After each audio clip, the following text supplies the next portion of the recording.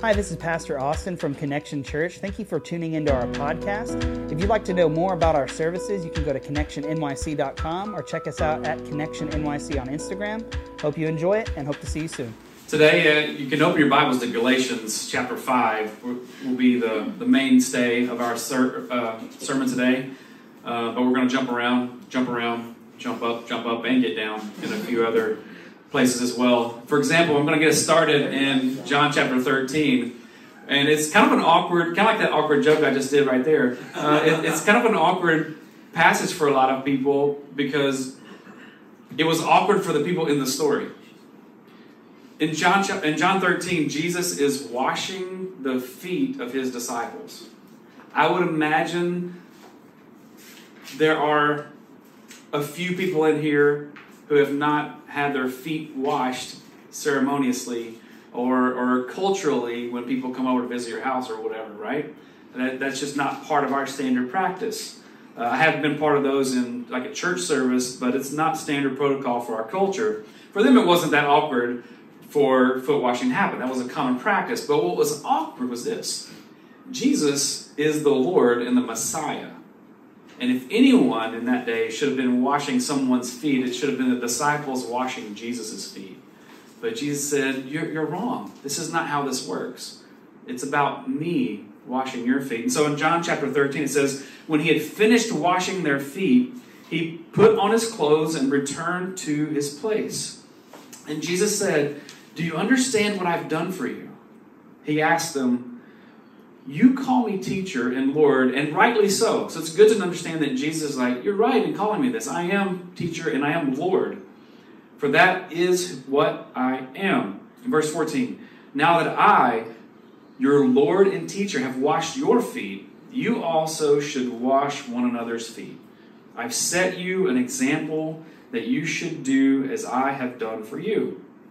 Very truly I tell you, no servant is greater than his master, nor is a messenger greater than the one who sent him. Now that you know these things, you will be blessed if you do them. Today's sermon is serve one another.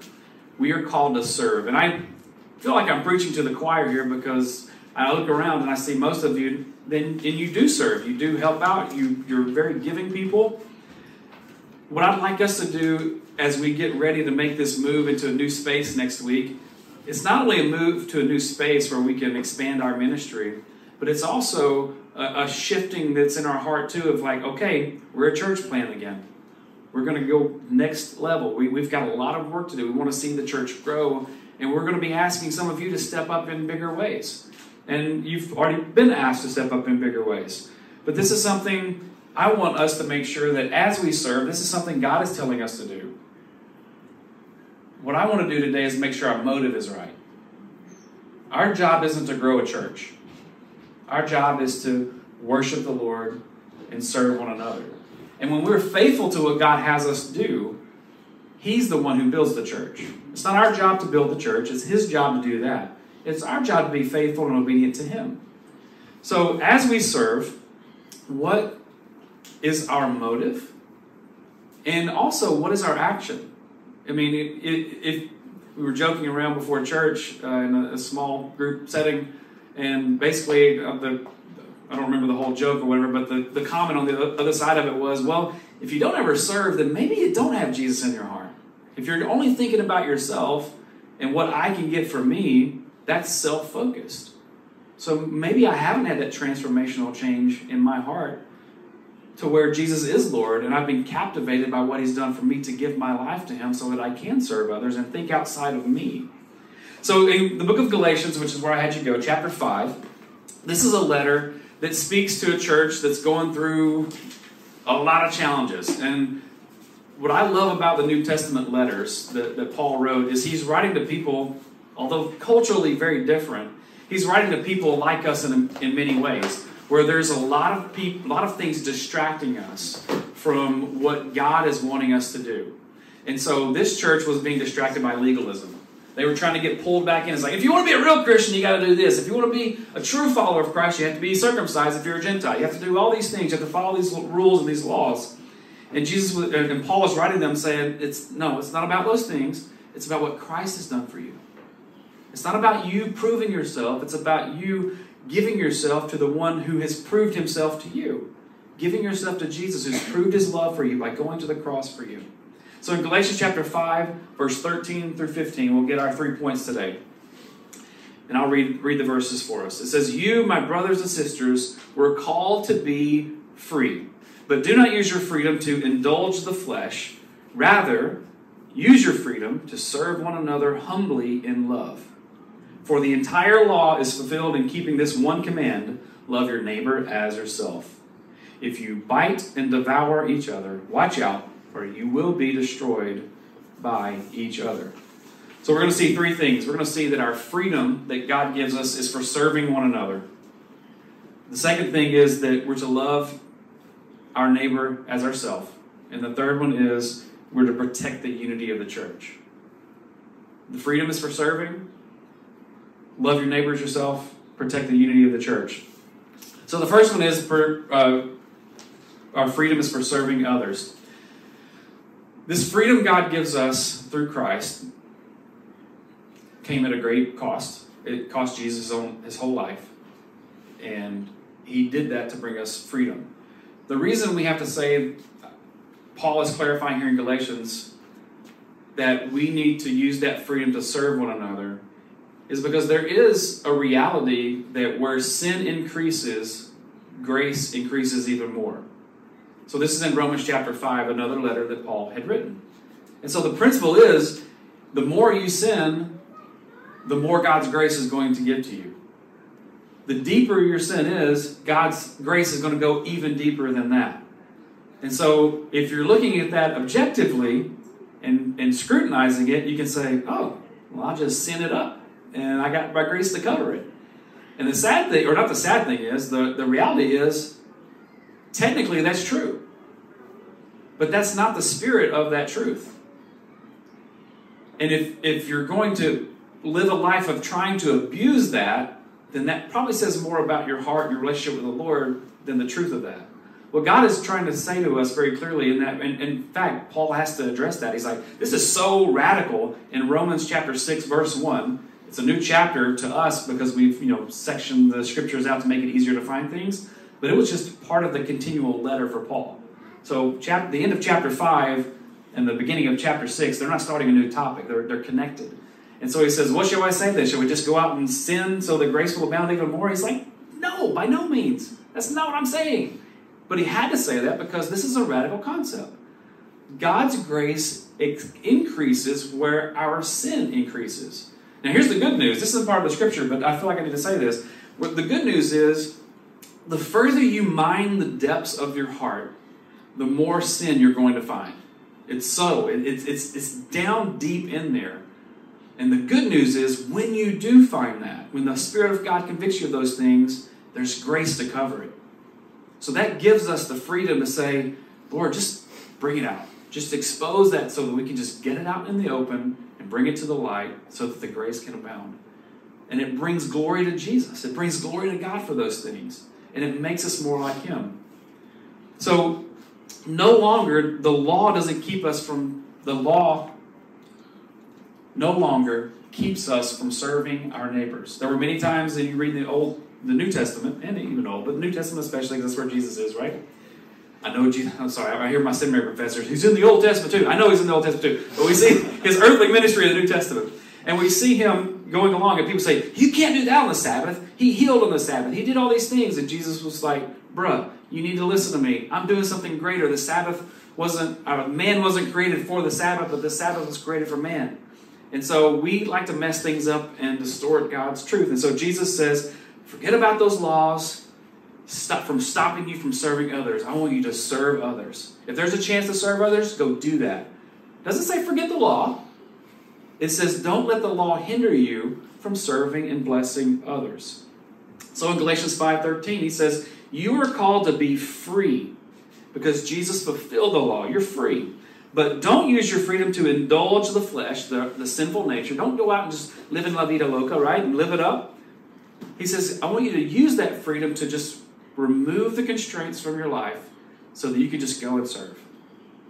Shift to think about other people. And do that in love. Do it humbly. In 1 Corinthians chapter 13 says, if I give all I possess to the poor, and give over my body to hardship that I may boast, but do not have love, I gain nothing. So even the spirit of us serving needs to be done not just humbly, but to be done in love. In love for who God is, and in love for who God has created others to be. I'm to love them. I'm not trying to serve others so that God will now owe me something or that they will pay me back. I do it out of simple love. Paul gives us an example through Jesus in Philippians chapter 2. He says, in your relationships with one another, I want you to have the same mindset that Christ did. And then he goes into the mindset of Christ. And the mindset is, who being the very nature God, didn't consider his equality, his status with God, something to be used to his own advantage. But rather, here's what Jesus did. He made himself nothing by taking the very nature of a servant, being made in human likeness, and being found in appearance as man, he humbled himself by becoming obedient to death, even death on a cross. So Jesus went to the ultimate sacrifice for us that he could have just said, I don't have to do this. I'm just going to just start all over again. These people aren't worthy of me. Because, we're not worthy of who he is. We've fallen short. But that's not the disposition of God's heart. God's heart is, I love you, I've created you, and I see who you will be in me.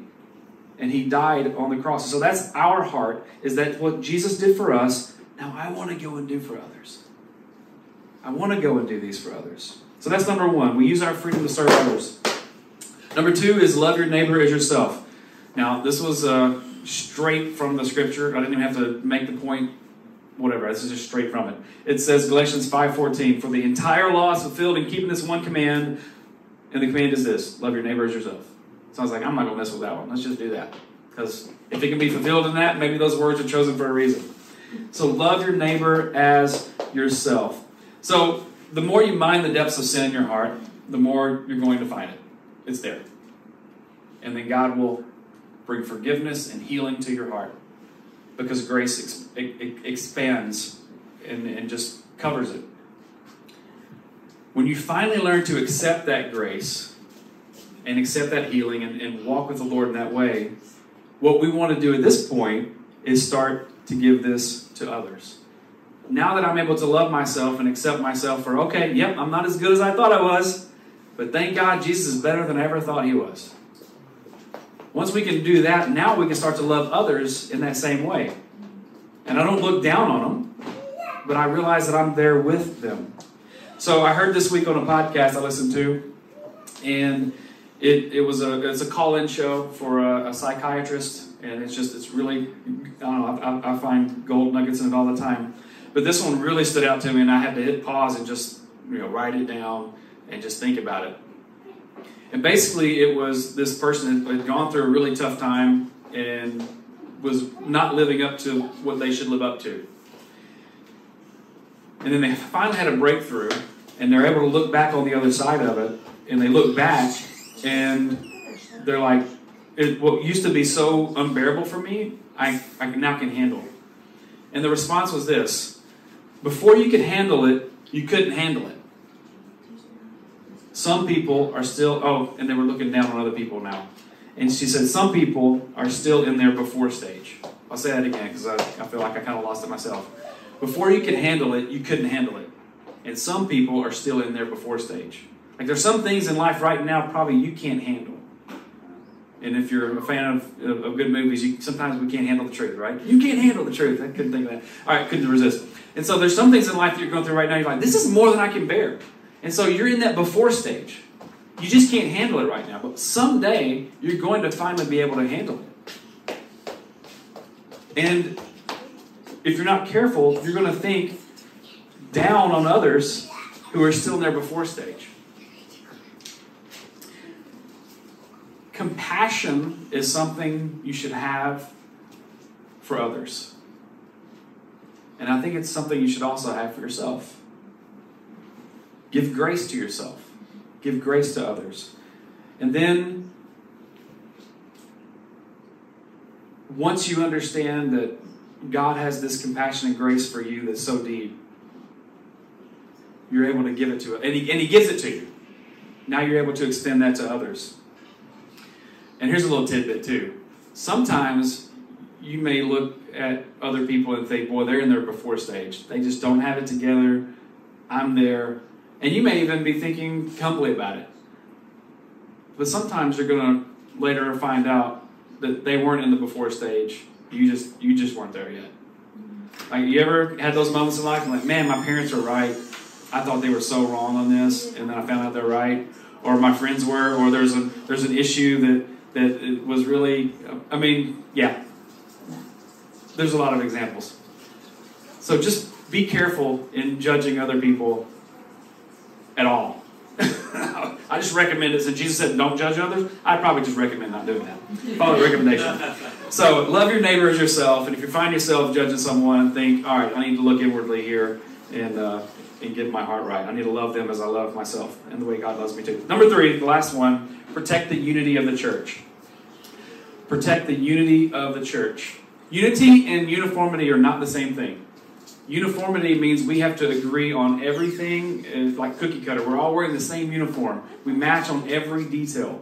So there are some things where we need uniformity. The essentials of the church, like Jesus is the only Savior. He's the Messiah. There's the Father, the Son, the Holy Spirit. There are certain essentials of the Christian faith that we must agree on in order to distinctively be a Christian. There are other things that we can disagree on, like the role people play in church, the songs we sing. There's a lot of things that we can just vary on and have differing opinions. But unity is something that we can have even when we disagree on some things. Galatians chapter 5, verse 15. If you bite and devour each other, watch out, or you will be destroyed by each other. It's interesting because he's talking to Christians here.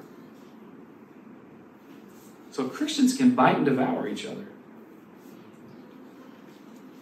What are you looking for in your relationships with your faith family? Are you looking for fights? Are you looking to prove yourself right? Are you looking to argue doctrinal differences? I mean, there is a time and a place to argue. Argue is not a bad word. That's debating. That's good. We sharpen one another. That's fine. But there's a difference between arguing and fighting. And I think the big difference is pride. I feel better about myself when I prove myself right. When I win the debate, I feel better about myself. When I get the most likes, when I come back and have this comment that just really just tears down their argument and people like it and agree, that was good, Daniel, that was good, that makes me feel good. Well, if that's the heart, then I'm looking for fights and quarrels. And so James, who's the half-brother of Jesus, wrote in chapter 4 of his letter, he says, what causes fights and quarrels among you? Don't they come from your desires that battle within you? You desire, but you don't have, so you kill. You covet, but you cannot get what you want, so you quarrel and fight. And here's the kind of a breakthrough moment. He says, you do not have because you do not ask God. When you do ask, you do not receive because you're asking with wrong motives, that you may spend what you get on your pleasures. So you're either doing two things. You're not asking God at all, because you want what you want when you want what you want, or you're asking God for the wrong reasons. And he's like, I can't bless that, because you're going to use it or abuse it for something that's not going to do you any good, or it could even harm other people. So when we are protecting the unity of the church, we're not looking to take things. It kind of goes back to the beginning. We're looking to serve one another. Like, God, when you give me something, how can I use that to serve other people? And I'll finish with Matthew chapter 20. I tell you we're jumping around a lot. Matthew chapter 20, we'll finish here, because it leads us back to the heart of what Jesus did for us. Matthew 20, verse 20 says, Then the mother of Zebedee's sons came to Jesus with their sons, and kneeling down, asked a favor of him. So Jesus says, what is it that you want? And she said, grant that one of these two sons of mine may sit at your right and the other at your left in your kingdom. He says, you don't know what you're asking, Jesus said to them. can you drink the cup I'm going to drink? And they're like, yeah, we can. We can do that. And Jesus said to them, you will indeed drink from my cup, but to sit at my right or left is not for me to grant. These places belong to those for whom they have been prepared by my Father. And when the 10 heard about this, they were indignant. That's a hard word to say. Indignant. That means they were mad. Okay? They were mad with the two brothers. And Jesus called them together and he said this. He says, you know that the rulers of the Gentiles lord it over them, so they hold it over their heads, and their high officials exercise authority over them. Not so with you. Instead, whoever wants to be great among you must be your what? What do you think that is? Servant.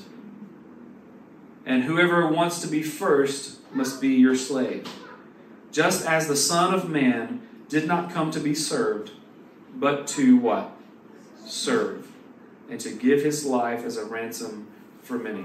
So as we get ready to enter a new season at Connection where we're serving one another, trying to serve our community, trying to connect people to Jesus and one another, when we're doing all these things, we must have at the forefront of our hearts and our minds what Jesus has done for us.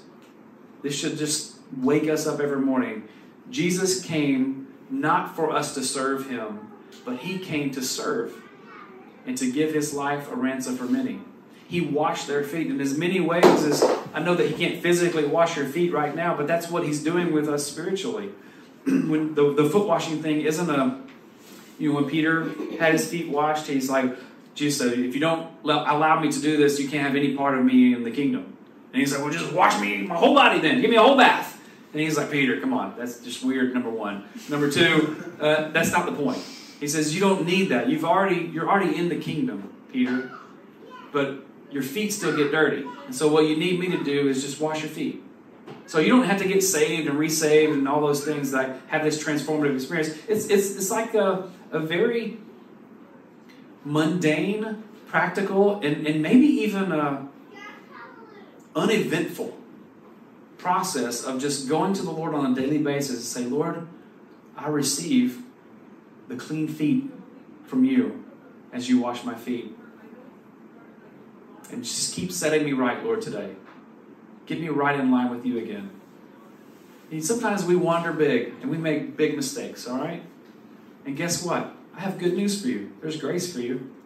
It's more than that big mistake. It's deeper. It's wider than that.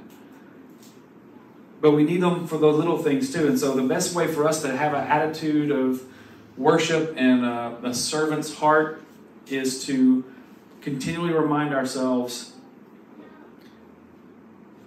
that Christ has given us the ultimate. And because of that, we are now able to serve others. I'm excited about our move to the new space. And I don't think the new space is magical. I think the church that we have here is just as valid as the church that we're going to have there. But I'm excited about the ability to expand our kids' ministry. I'm excited about the ability to have more people. It's a larger venue as well. And I feel fresh about it.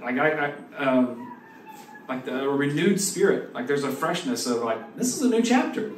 And we've had some really good chapters in our church before too. And we've had some really tough ones. But I'm excited as we start our 11th year. Or finish. I don't know how anniversaries work. Is it the finish of our 11th or the start? Start. It's the start or finish. We started in 12. I don't know. We'll figure that out later when we're not on tape. Math is hard. So I think it's the completion of our 11th year. Yeah, because your first anniversary is the completion of your first year. Yeah. So we're going to go with that. I got some nodding. We're good. We're in agreement. See, unity. We protected the unity of the church right there. But I'm excited as we start this next chapter of our lives, and I look forward to doing that with all of you. And more importantly, I'm excited for us to work together with God. I believe more today than I did 6 months ago that God is with us. And I probably believe that He was with you, but there was quite a bit of time I didn't think He was really with me because some stuff was going on, right? And I just know that that's a lie. And Satan tries to distract us, and he tries to tear us down because his victory is not even possible. He doesn't have a possibility of victory. And he can't have any power over your life either unless he can somehow mess with your mind and your heart to where you think you can't win. And we're going to take a look over as we get to we're going to have a new sermon series we're working on. And we're going to launch it on the 10th of September. We're going to do a standalone next week, and we're going to start on the 10th, and we're going to launch into that for a few weeks. And it's going to be talking about we don't have the exact name of it, but it's about the imposter syndrome. Have you heard of this? So basically, imposter syndrome means you kind of feel like a phony or a fake, that I can't really live in this. And, Austin and I have been talking, and we believe a lot of times Satan attacks us here and wants us to say, did God really say that? Do you really have victory? Does he really love you? And we're going to find out over and over that most of his attacks like that, or all of his attacks or accusations are wrong. And we're going to see how God gives us victory over the next few weeks. I'm excited, and I'm ready to serve the world together with you. So let's pray. Actually, serve one another and the world, not just the world, all of us together. Lord, we bless you. We love you. We thank you so much for giving us victory and giving us hope. Thank you for the great service that you did for us, Lord, in giving your life for us. And not only as an example, which you are an example of how we are to live our lives, but Lord, you're also the one who gives us even the possibility of being a servant to others. Because without that, Lord, our heart is just self-centered and self-focused. So, Lord, thank you for the life that you've given to us, and we ask, God, that you would bless your church for the benefit of the world you've created so that more people would come to know you. In Jesus' name, amen.